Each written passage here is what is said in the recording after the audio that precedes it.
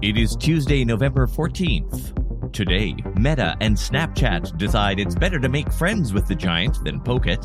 TikTok ads are out of control, results are varied, so why are brands still bullish on the platform? A big YouTube reporting glitch is frustrating media buyers, and LinkedIn is not only killing off a content format, it's deleting anything you posted using that format. I'm Todd Maffin. That's ahead today in digital marketing. Meta and Amazon have joined forces in an interesting e-commerce collaboration.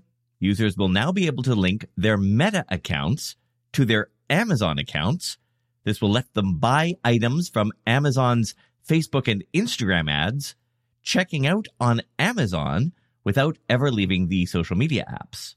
Quoting TechCrunch's coverage of this, quote, Meta will gain better targeting and optimization by using information from Amazon and stores that offer Buy with Prime to show consumers ads.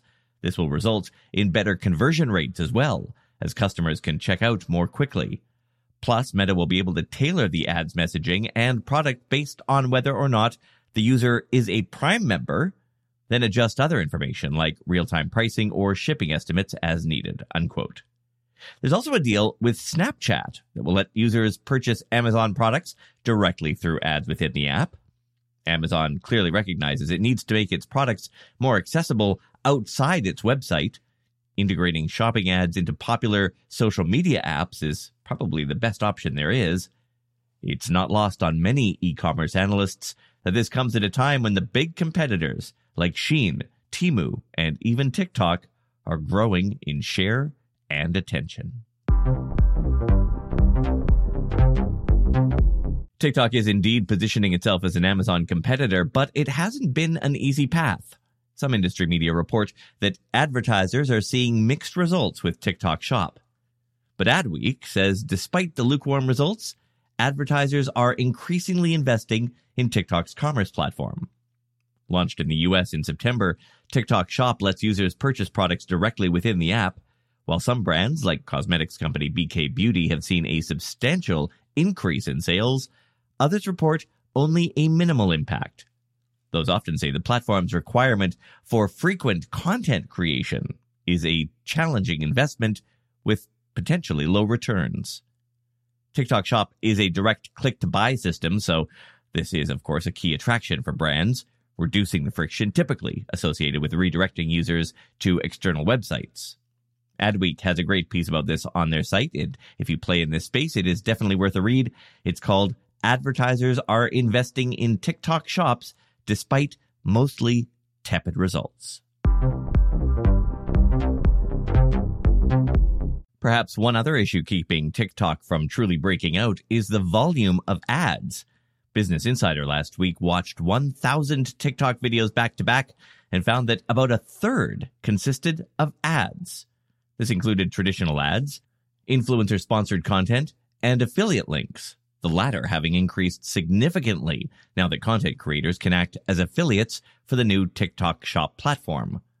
Despite this high volume, the ads are so well integrated into the platform that they often go unnoticed by users.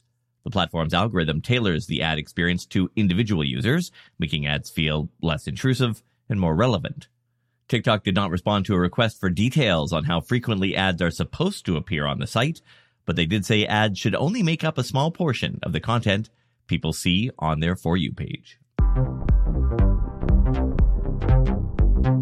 Buyers of YouTube's premium ad product, YouTube Select, are facing challenges verifying the channels where their ads are running because of what appears to be a widespread glitch. Links which were supposed to lead to the channels where the ads are shown instead direct to non-existent YouTube pages.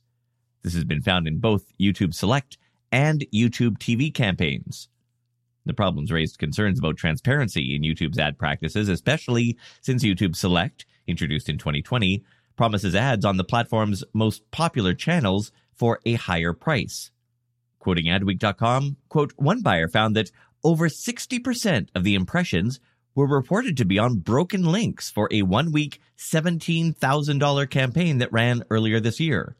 Another buyer found that 98% of the links across multiple YouTube TV campaigns were broken in reports, equating to $3 million in spend, unquote. To be clear, as far as anyone can tell, the ads still all ran fine on various YouTube channels. This was only a reporting issue, preventing media buyers from seeing which channels those were.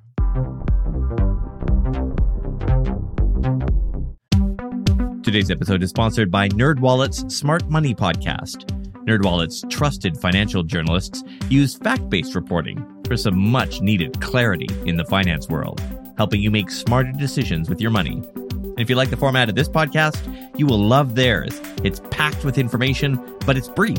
Last week, they had a great rundown on car prices. Not just the numbers, but why car prices moved, how weather affects that market. It was super interesting. They also cover things like boosting your credit score, putting money away for retirement, saving on travel, and so on. So yeah, listen to NerdWallet's Smart Money Podcast on your favorite podcast app. Future you will thank you. Putting our podcast and newsletter together can get complicated. We had show notes in one place, interview coordination in another, brainstorming somewhere else. It's easy to lose track of the big picture when you have to open a new window for every detail.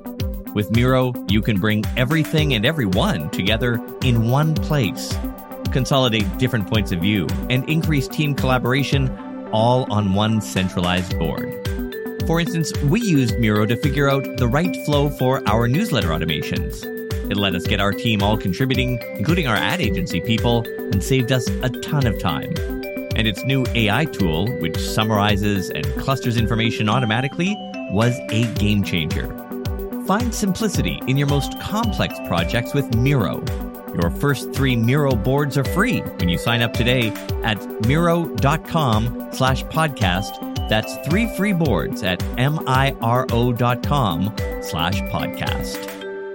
And finally, a couple of social media platform updates. First, LinkedIn will remove all carousel posts and profile videos starting December 14th. This will also deactivate clickable links within images and videos. Carousel posts, these were introduced in July of last year, were popular for generating engagement, but apparently not enough engagement.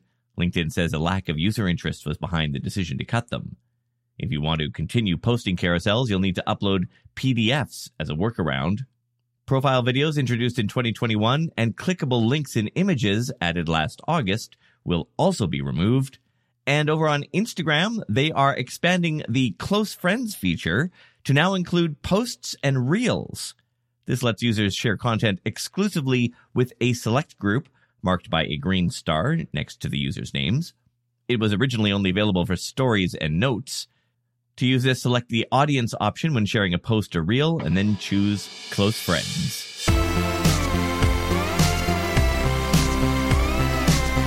Don't forget about our email newsletter. It's free. It comes out every day. It has everything you hear in the podcast and a lot more. You can sign up by tapping the link in the show notes or going to todayindigital.com/newsletter.